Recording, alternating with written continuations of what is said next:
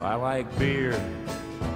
Hey everyone, if you like the Roast West Coast Coffee podcast, you might also appreciate the I Like Beer the podcast. Listening to these guys is like being a fly on the wall of the pub with a few of your favorite mates having a pint. These professional beer appreciators have plenty of stories to share on everything from the mating habits of penguins to their behind-the-scenes brewery experiences. Check out the I Like Beer the podcast wherever you are listening to this show about coffee, or head to ilikebeerthepodcast.com.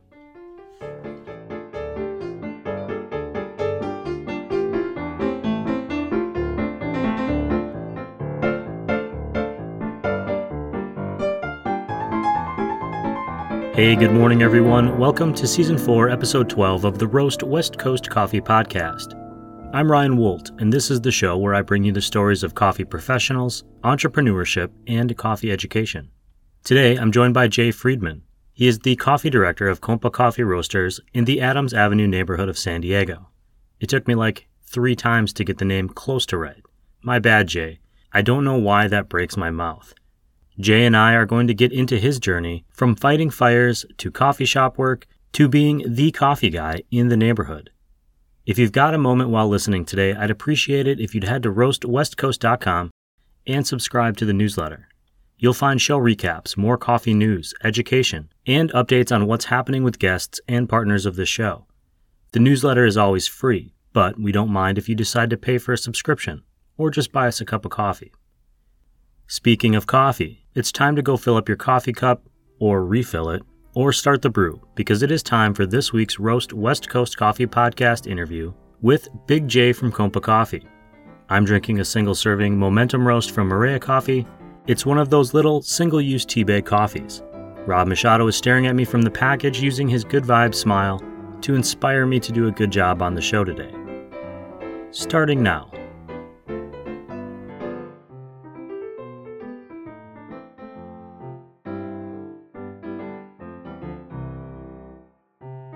But it's nice to meet you, Jay. I'm Ryan. Obviously, we can't see each other today, but I'm glad you're here on the Roast West Coast podcast. Thank you, man. I'm glad to be here. I want to get into a bunch of stuff, but to get started, if you could, for the tape, just let us know your name, where you're working, what your job title is, and your favorite Ninja Turtle.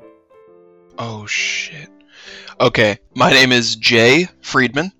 I am the coffee director for Compa Coffee Roasters and therefore Hawthorne Coffee. My favorite Ninja Turtle, I'm going to go outside of the box here and say Master Splinter, because there would be no Ninja Turtles have there be no Master Splinter. Whoa, that's the first time I've heard that, and so that's some big picture thinking right there. You know, I wasn't like a huge Ninja Turtle kid growing up. I was more of like into the Power Rangers and stuff like that. I really had like a special embodiment with the Black Power Ranger. I thought that guy was so cool. But I respect the Ninja Turtles, man. Game, respect, game. I hate to like make assumptions, but I can guess someone's age based on what cartoons they watched or what kid shows they watched growing up. Yeah. I'm not going to do that on the air, but when I hear Power Rangers, I think that's my brother's age. That's like his demographic. And it could be we could be a year or two apart, and we could have watched totally different things, which I think 100%. is amazing.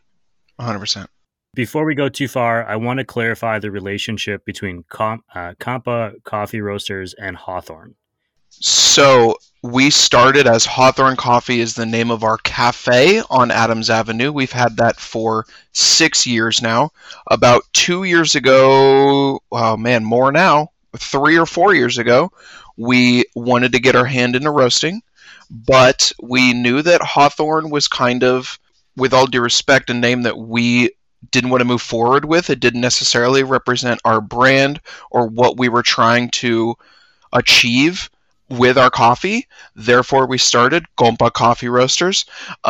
It's unfortunately like changing your LLC and changing all of that information is so hard. We decided to keep Hawthorne Coffee as a standalone cafe, as its own restaurant that sells our coffee, and then moving forward, our cafes will be called Compa Coffee, and so on. So you were with Hawthorne before Compa came about. Am I saying that right? Compa? Yeah, it's supposed to be like compadre, but people just say compa like it's slang. Got it. So you were with them before, What was your role before, and then how did you transition into this new role of coffee director? Hawthorne hired me. I was working a seasonal job, and I thought my season ended. Basically, I was a wildland firefighter, and often those jobs are seasonal, and the season doesn't necessarily have an end date, but they basically start cutting you loose. I had to go find a job in 2016. Hawthorne hired me.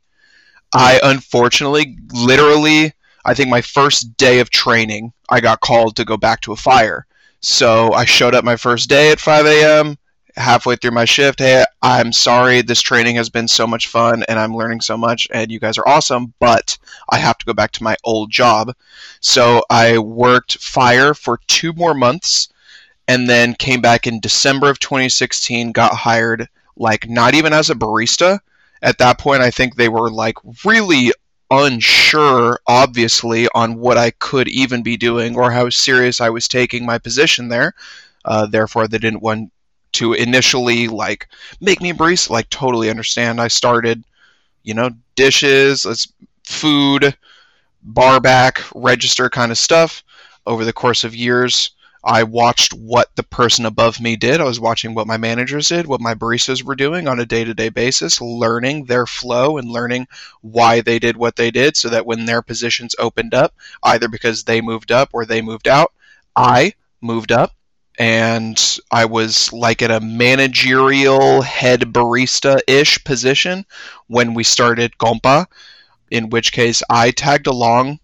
The owner, Dylan, was learning how to roast kind of as we were starting Compa, both on a taking classes at the California Roasting Collective as the first, to my understanding, the first wholesale project for them was us. So we were taking classes from Elliot, and we were also on a email basis with Scott Rao and asking him a lot of information, and I think he was really pivotal in us starting and us being able to gather that much information.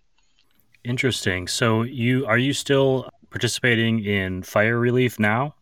Man, I wish I could. Unfortunately, that takes dedication.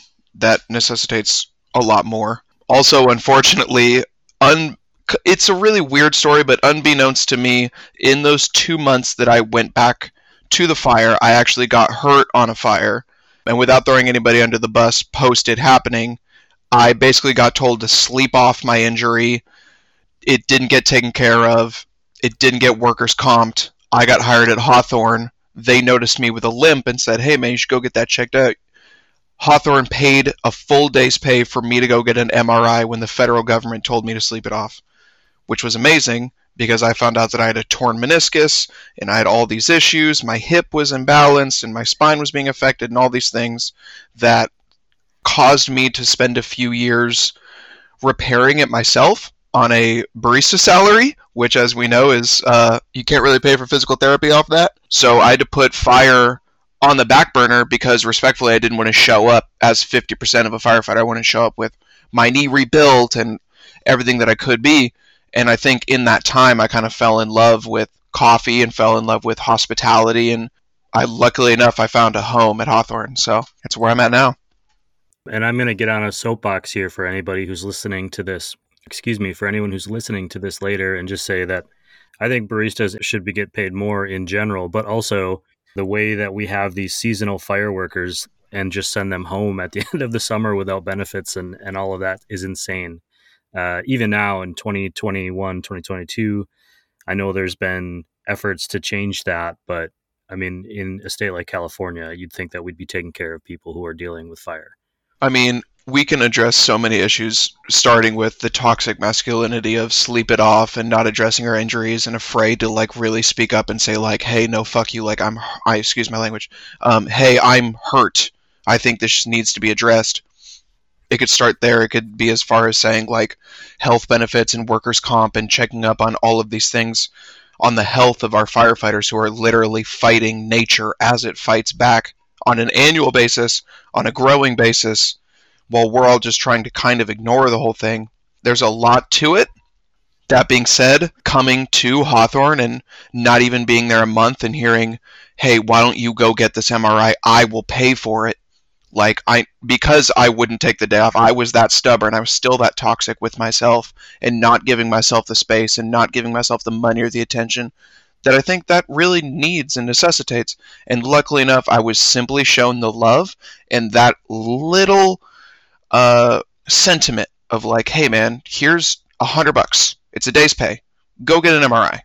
It's just worst comes to worst, nothing's wrong. Or, excuse me, I guess the worst comes to worst is you're horribly injured. So solving that question, it in a sense bought my loyalty, for lack of better words, because I just felt actually cared for the first time, which is so ironic going from the literal federal government. I was a U.S. Forest Service employee to being a small business employee and getting like way better attention, affection, consideration.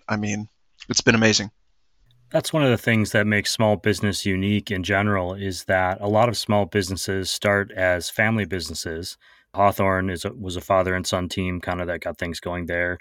I grew up in a family business, and then as you add employees, they just become part of the family.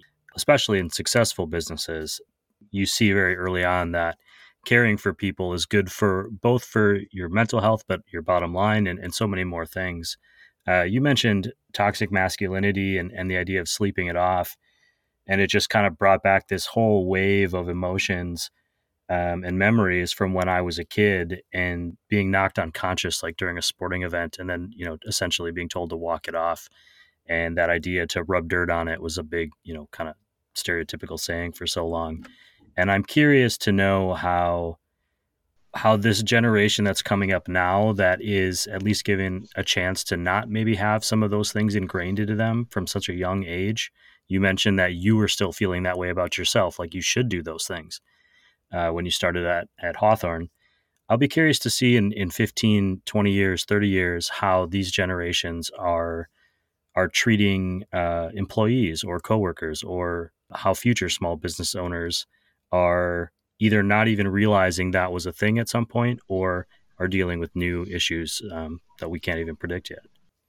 I think that all businesses are judged by their own metrics. You have your own metrics to success, and some success is the bottom line or the profit margin. Some success is your employees' happiness.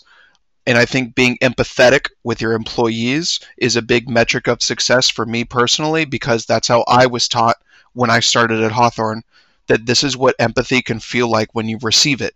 When somebody says, hey, you're going through something, and I want to help you out for the sake of helping you out. When I wrote my training manual originally 3 years ago, 3 or 4 years ago, I started training employees. In my training manual, I like to say that I don't care if you take these skills, quit tomorrow, go somewhere else. That's none of my business. The fact of the matter is, we're all here in this same room, and I want, in the term of you're only as strong as your weakest link, there's no reason to have a weak link if you care about each other. And there's no reason to not be empathetic to each other and to not care and ask and learn about each other, because that is so much of a metric of success to me. A low turnover rate, this idea that your employees are going on bragging like, I work at Hawthorne.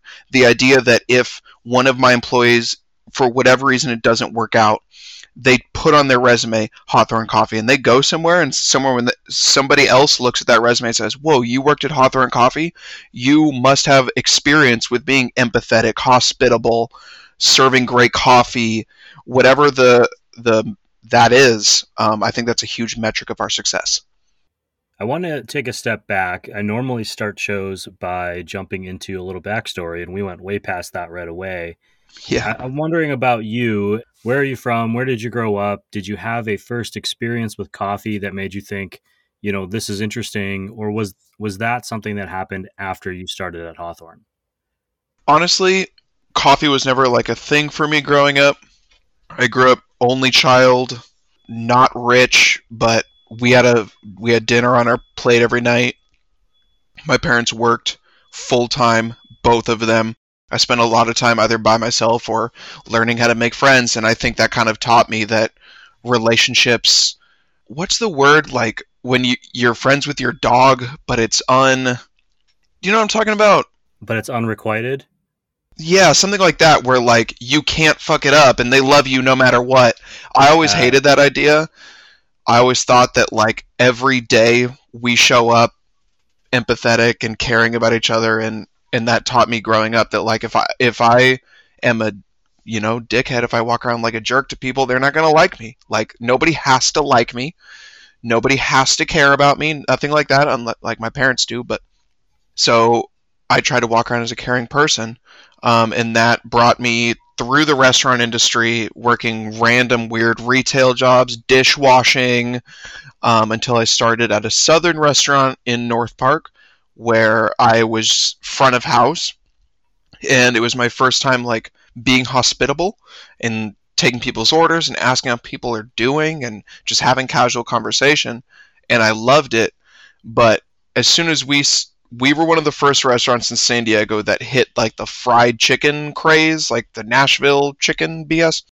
And I was working at this weird restaurant that was coffee, donuts, and fried chicken, which is like a really fucking just eclectic mess. And I was just front of house. And as time went on, I gravitated towards the coffee machine because it was quick and easy. And people after coffee versus hungry people, we know which one we're picking there. So, excuse me, I was on coffee for a while, having a great time. And then I was starting to hear things about my wages and noticing my tips were kind of missing and things weren't adding up. When I inquired about it, I was met with full resistance, non transparency, and like a lot of just like shadiness. I had a few conversations, went and interviewed with Ironsmith Coffee up in Encinitas, and I walked in there with like no experience other than hospitality and just saying like, "Hey man, I heard you treat your employees well. I'm being treated like shit, and I would love to work for you." And he hired me on the spot. Matt from Ironsmith would invite me, and during the time I was in Fire Academy, so I would, show up at Fire Academy at the border, 8 a.m., get out at 5, drive all the way up to Encinitas. Matt, after closing, would bring in chips and salsa and beers, and him and I would be in the shop alone, and he taught me menu, he taught me espresso, he taught me this is why we do small batch, he taught me all these things, and it was single-handedly, the best environment for me to learn in. It was equally hands-on as writing stuff down, as hearing it from the man himself, like the guy that roasted the coffee himself. He was so confident and chill and took his time, and it was so, again, caring and empathetic, this theme that just kept following me. And I thought that was so cool that he invested the time in me, let alone buying the beers and the chips and salsa. And I don't even know if I was getting paid for that, but just the idea of coming and shooting the shit with you. So I worked at Ironsmith, worked there for a few months, had a fantastic time, got picked up with the Forest Service after actually before I graduated Fire Academy, got picked up, and that was an on-call job. So I would be working at Ironsmith one day and then get the call and, hey guys, can somebody cover my shift because because LA's on fire and I got to go up to LA. And I think it was like a month or two of that before Ironsmith was like, hey man, so you're gone for 2 weeks, and then you're back for 2 days, and then you're gone for 2 weeks. It's not really working out for us. And I think initially I was like, just disappointed that I couldn't do both. Obviously, they're not going to staff me. That was my schedule.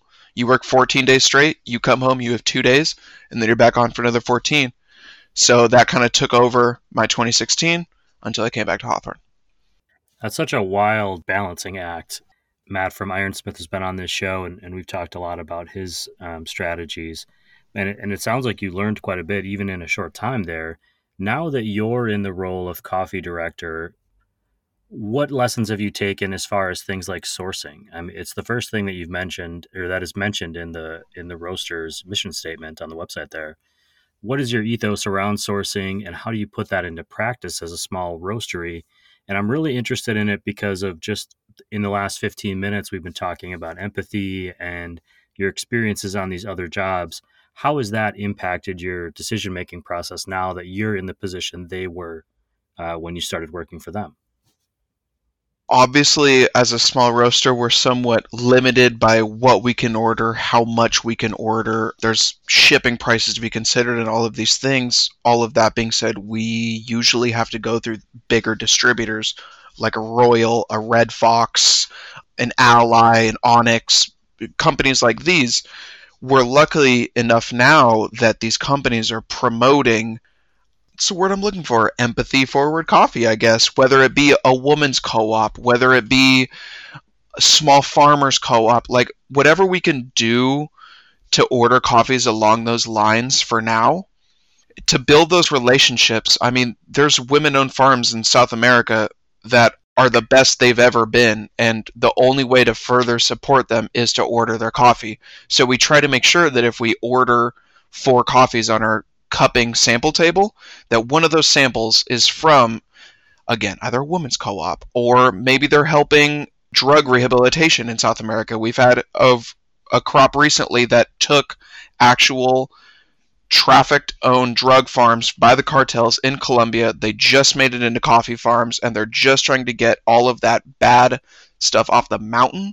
And the idea that buying coffee rehabilitates the neighborhood in a sense was a promotional idea to me that I was like, hey man, that's awesome, because one day I know that we're going to visit one of these farms, hopefully, if we build a great enough relationship.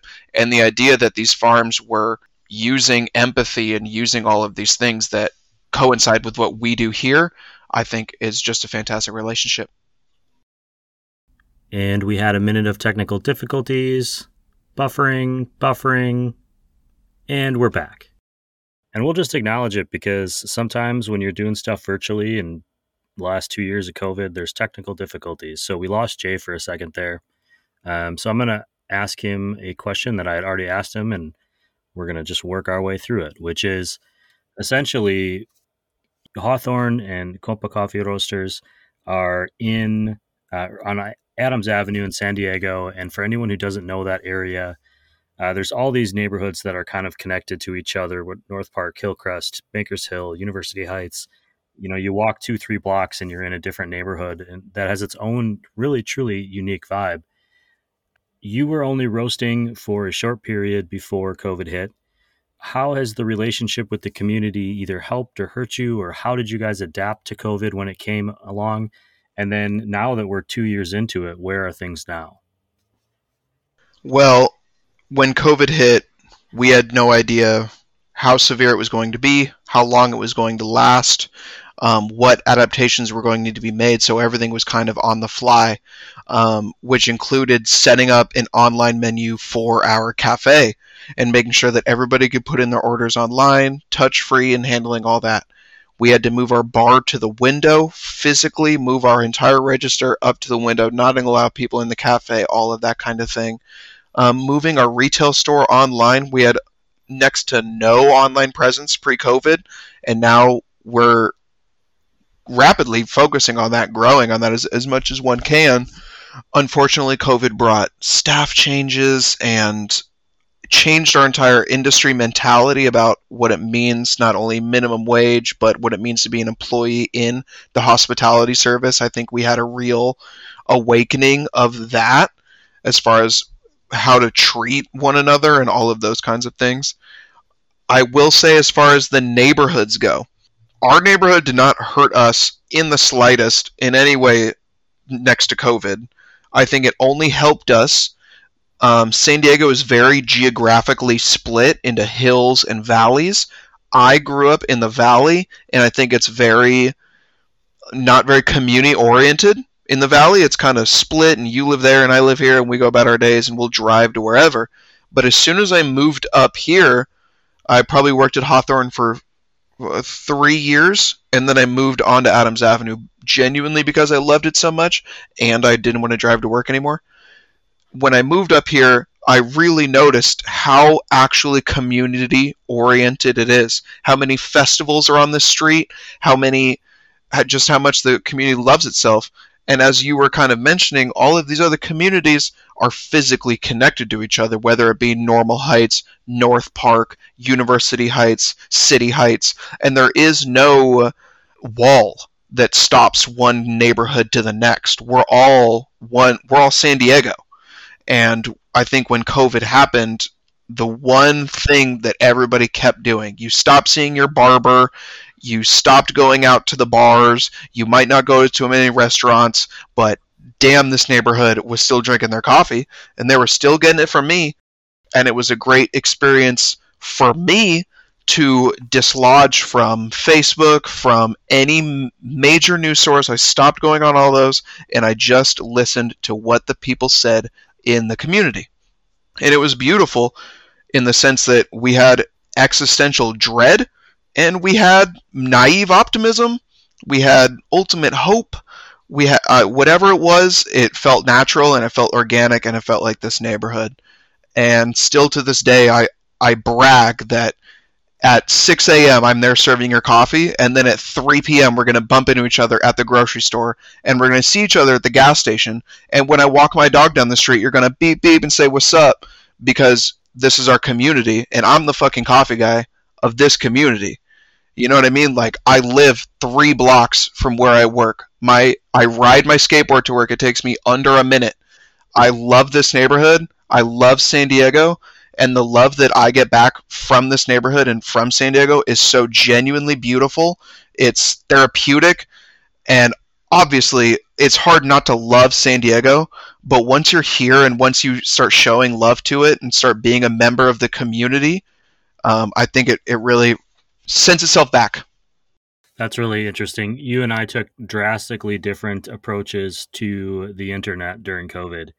I went down the rabbit hole really far, just staying on top of every piece of news, and to the point where it wouldn't have been healthy even during a non-pandemic time. But I have a little bit of a compulsivity in my personality, so I definitely do that, and I had to kind of pull myself back out. I do think part of that, though, was I didn't feel as engaged with my neighbors and with my neighborhood the way that you did.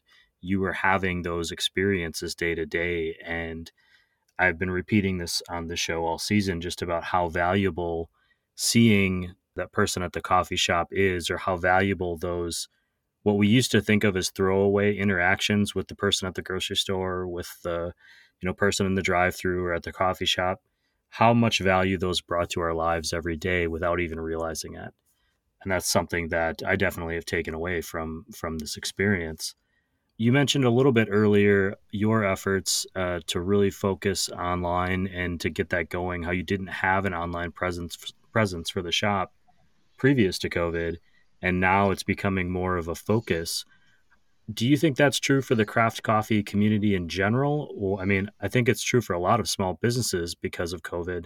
But now that we're entering this phase where they're telling us we don't need masks, or where COVID is going to become something we just live with as if it's a thing that is in the world, do you think it'll stay that way? Or where do you see the craft coffee community going?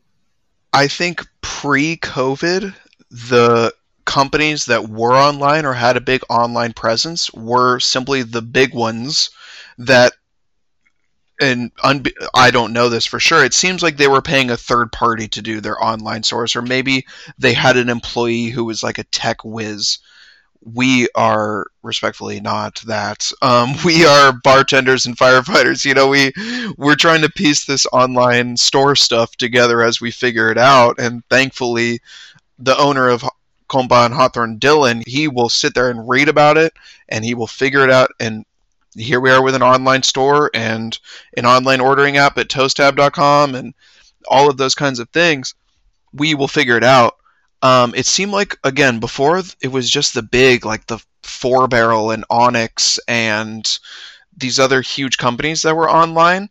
And I think we really saw benefit from companies like Cat and Cloud, who would have a community online. And I always took notice of that and thought that was really cool. And I grew up skateboarding, and I saw like what an online community can do for you in skateboarding. So now that we hit COVID, it really promoted me. Okay, I'll start a YouTube. I'll start taking photos every week for the social medias. I'll start making sure the online store is updated and all of those things. And as we move out of the hyper-focused COVID, whatever you want to call that, a period we've had in the past 2 years, I think as we move out of that, I'm not going to stop doing any of those things, or I don't think craft coffee will stop doing any of those things. I think we're all going to have to live with that now. But I think that those bigger companies don't have that leg up anymore on us. I think before it was genuinely a leg up on us. They had an online presence and we had no presence. But now that we're all there, it somewhat saturated the market. And maybe it made it even better. You have guys like Lance Hedrick who pre-COVID, he was at latte art competitions. Through COVID, started his online YouTube series, and now he's killing it, getting thousands of views a week. So maybe that's better for the whole industry in that sense. Yeah, that's really interesting. I noticed that you did photography. Is that what got you into it in the first place, or was that something you were doing, just on your own outside of coffee? I've always been a photographer as just my own hobbies. I've shot for skateboard companies, in and out of modeling and all those kinds of things. When I started at Hawthorne, I love to do product photos just because we had an Instagram, and after a while I kind of started running the Instagram. Through COVID, it brought that all back for me. And once I kind of had this idea like, oh, should I start a YouTube and like maybe I'll make tutorial videos? I got a lot of support from my friends and from the staff at Hawthorne, and it was like a why aren't you already kind of conversation. And so I really got to combine my passion and love for photography and use the knowledge that I have, and that brought on the podcast, and I've just been having a lot of fun with it. Well, you brought up podcasts. You do a lot of different things besides your job, which is commendable, but you also host a podcast for the Roastery, and you used to host a podcast, which I don't know, I think is still around, Sprocast. How did you get started in the podcast space, and then what are you hoping to accomplish with your new podcast? Originally, Sprocast was started in 2018. I was invited on. We had 4 hosts, one being Siri Simran, is the roaster at Lofty Coffee still. She's the coffee director there. She is an absolute genius when it comes to everything coffee and hospitality. Also somebody that through this whole experience has taught me genuinely so much about empathy, what it means to be empathetic to one another. She is a coffee professional that I look up to in close to every single way. She has the cleanest bar in the city and smiling employees, and that is something to really look up to. And I'm gonna interrupt just real quick to say that for people that listen to my show, they know Siri because she's done maybe 20 episodes with me as one of our Coffee Smarter experts, and she will never like self-promote herself. And so I'm glad that you said all those nice things about her just now. It's insane how humble she is for how much knowledge she genuinely has, and she's so willing to share it. And I really think if there are more people like Siri in this world, in this industry, we would be so much better off. She's seriously somebody to learn from.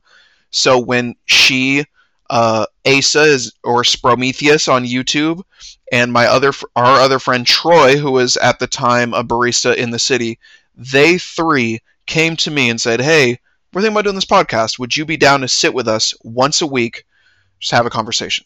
And to me, I thought if I was in a room at least listening to the conversation that you 3 were having, I would learn something. I would take away something. So I made it a thing for myself that every Monday I'm going to go get a meal I really like, and I'm going to go sit down with my friends, and we're going to hang out together. We're going to have this great conversation, and then we're going to go. And every week, that's exactly what it was. It got better and better as time went on. We became closer and closer. We had so many guests on from all these various different walks of life. Because we had 4 hosts, it may have been a little chaotic at times, both audio-wise and organizationally, like coming together. And, for you and I to get together on this was way easier than getting the 4 of us plus guests into a room. But the idea that every Monday we somehow worked out our schedules to all come together, and every week found ways to see each other regardless of even the Sprocast meeting. It was so beautiful. I think that COVID and time, we fizzled out, we grew apart, and we all had to focus on our own businesses. And I think that we wanted to bring Sprocast back in a really serious light, but we all have full-time jobs that we needed to focus on, and we wanted to respect those jobs, I think. Sure. And I think that for people who listen to podcasts, I mean, I actually listened to Sprocast before I started this show. There's a lot more that goes into it than just the 40 minutes that you're recording a show or an hour that you're recording a show. And a lot of it is just time.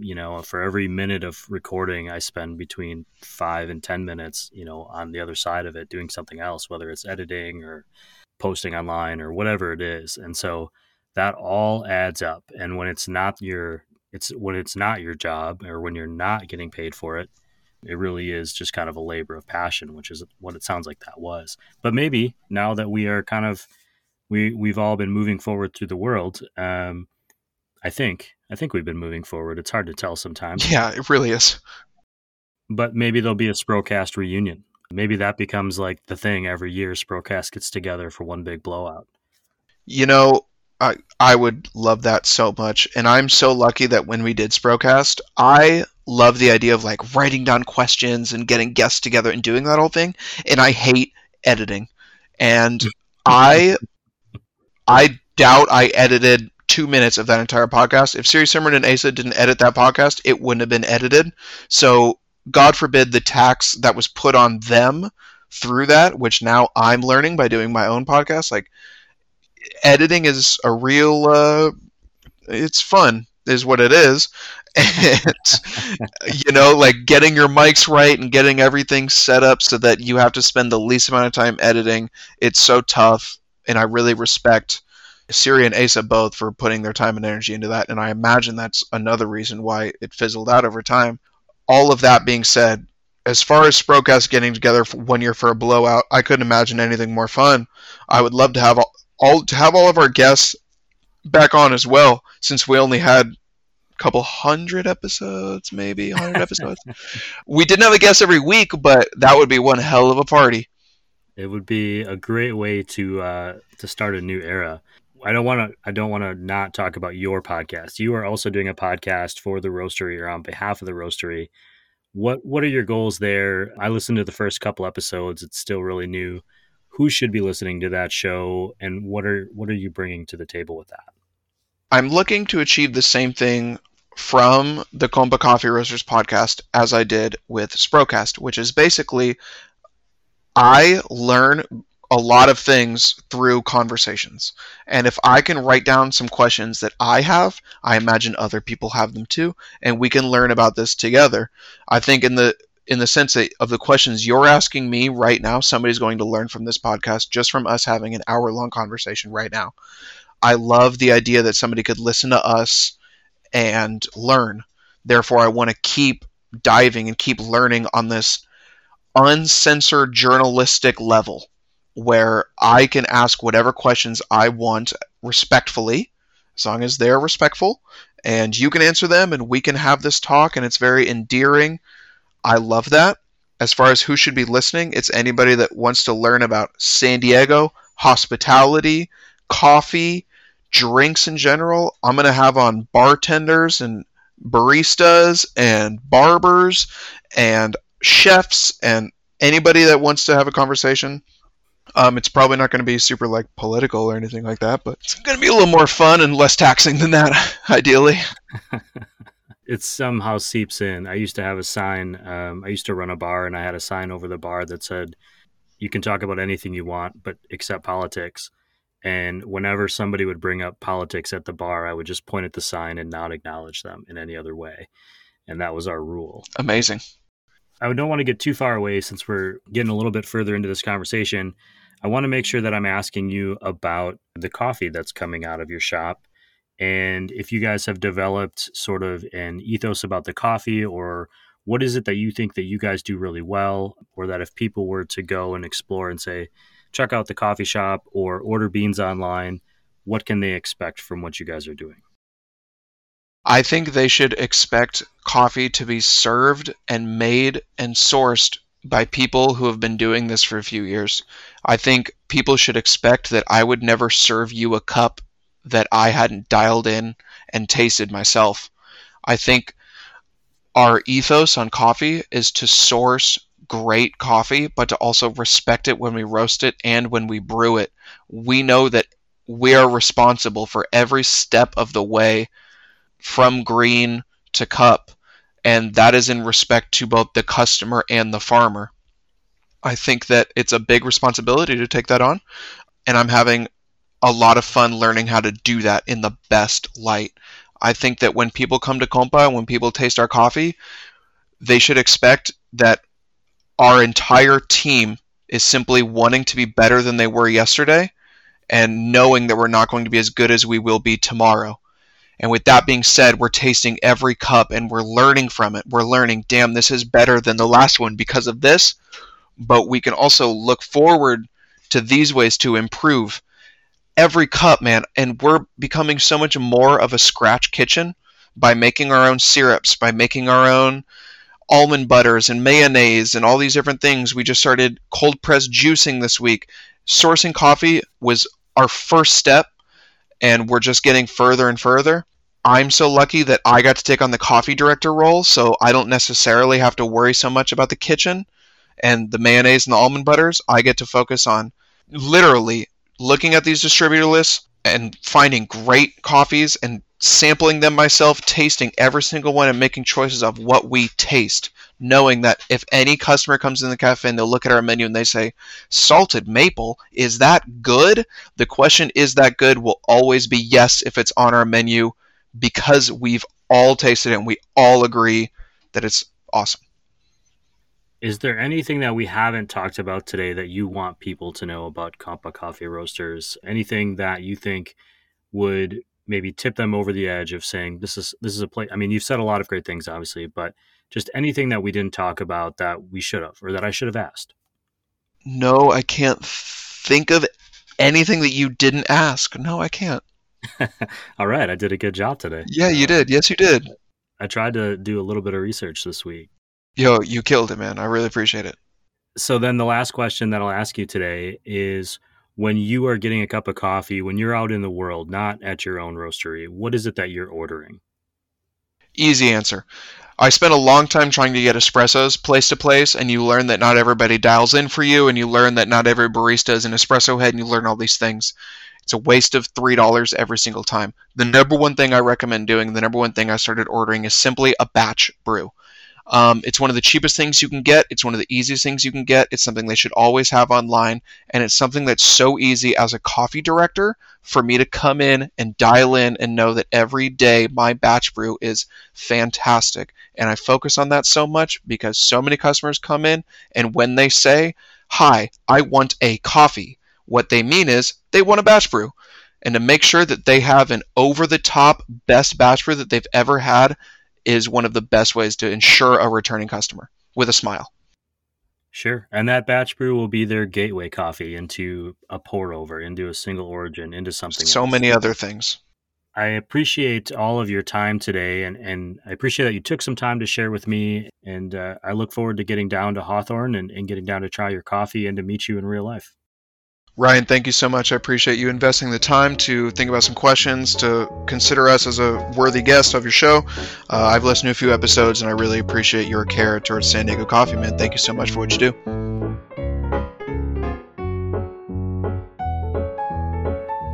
To recap, apparently Jay is more of a Power Rangers guy than a Ninja Turtles guy. I don't understand it because I've never seen an episode of the Power Rangers. It was after my time, but I'm going to take Jay's word for it that it was pretty cool. I left this conversation with Jay in more of a reflective mood than normal. The question he asked that I kept coming back to is, what metric do you use to judge the success of your business, your career, your life? Of course, I was thinking it about me and not about you. Jay also touched on something that seems very applicable to the current moment in hospitality: job loyalty. There are a lot of coffee shops and coffee roasters hiring at the current moment, and there have been for a while. How does the growing number of coffee roasters and cafes that are opening attract and retain good employees, especially at a moment when there seems to be less people going into hospitality than ever before? That is going to be a theme in some of the upcoming shows as well. If you're listening and looking for a job in coffee, check out the coffee jobs thread on roastwestcoast.com. It's still new, but some good jobs are being shared there. You can also follow at roastwestcoast on Instagram. I'm sharing new jobs in the stories with the hashtag coffeejobs almost daily. Before I go today, I want to wish a happy anniversary to you all. We just passed the 2-year mark of what was the public kickoff of the COVID-19 pandemic. The NBA shut the basketball season down first, other sports followed, and then state of emergencies were declared, and we took a break from the world for a while. We've all been on our own journey through this pandemic. To those of you who've lost someone or gotten sick, or lost a job, or had their world turned upside down in some other way, you're not alone. We're all dealing with this awful weight. But for the moment, things feel a little optimistic, at least on the COVID front where I am in California today. And I hope it stays that way. Regardless, I want to say thank you to the guests, supporters, and listeners of this coffee podcast. You've become a stabilizing force in my life and kept me saner than I have any right to be. Thank you, thank you, thank you. And thank you just for listening to this episode today right now. I'll be back with another episode, a Coffee Smarter session, all about milk and latte art later this week with Siri Simran Khalsa, the Executive Director of Lofty Coffee. I also want to thank our coffee industry partners, especially Zumbar Coffee and Tea, who invited me to come hang out on their patio with my microphone last week. I want to say what's up to Jean and Matthew and Kate and Luciano, who are just some of the fine folks who hung out with me last Friday morning. Check back for some audio from that in-person appearance in this week's Coffee Smarter episode coming in a few days. And I don't want to forget our other industry partners, including Café Laterre, who are celebrating their 1-year anniversary, Ignite Coffee Company, Moster Coffee Company, shout out to Sam and Bev, congrats on the new edition, Leap Coffee, Maria Coffee, Steady State Coffee Roasting, Coffee Cycle Roasting, Camp Coffee Company, Cape Horn Coffee Importers, and First Light Whiskey. This episode of the Roast West Coast Coffee Podcast has been written, produced, and recorded by me, Ryan Wolt. I hope this show has found you happy, healthy, and with at least enough sanity and coffee to make it through the day. And please always tip your baristas and be sure to drink good coffee.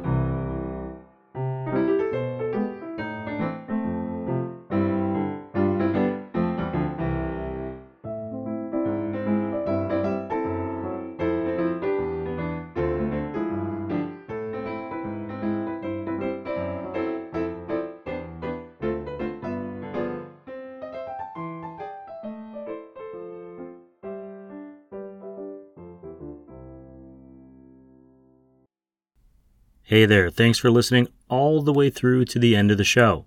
If you liked this episode of the Roast West Coast Coffee Podcast and you want more and more coffee content, please consider buying us a cup of coffee or signing up for a paid subscription to the Roast West Coast newsletter. That would be very cool of you, and with enough subscribers, we'll be able to focus on creating coffee content for you all day, every day. Those subscriptions are a great way to show appreciation for this show. Just head to roastwestcoast.com to subscribe or leave a tip. And this month, as a reminder, I'll donate 100% of the new subscriber proceeds to a humanitarian aid group supporting Ukrainian refugees. There are links on roastwestcoast.com to some of those groups if you're interested in doing so yourself. Thanks again for listening, everyone.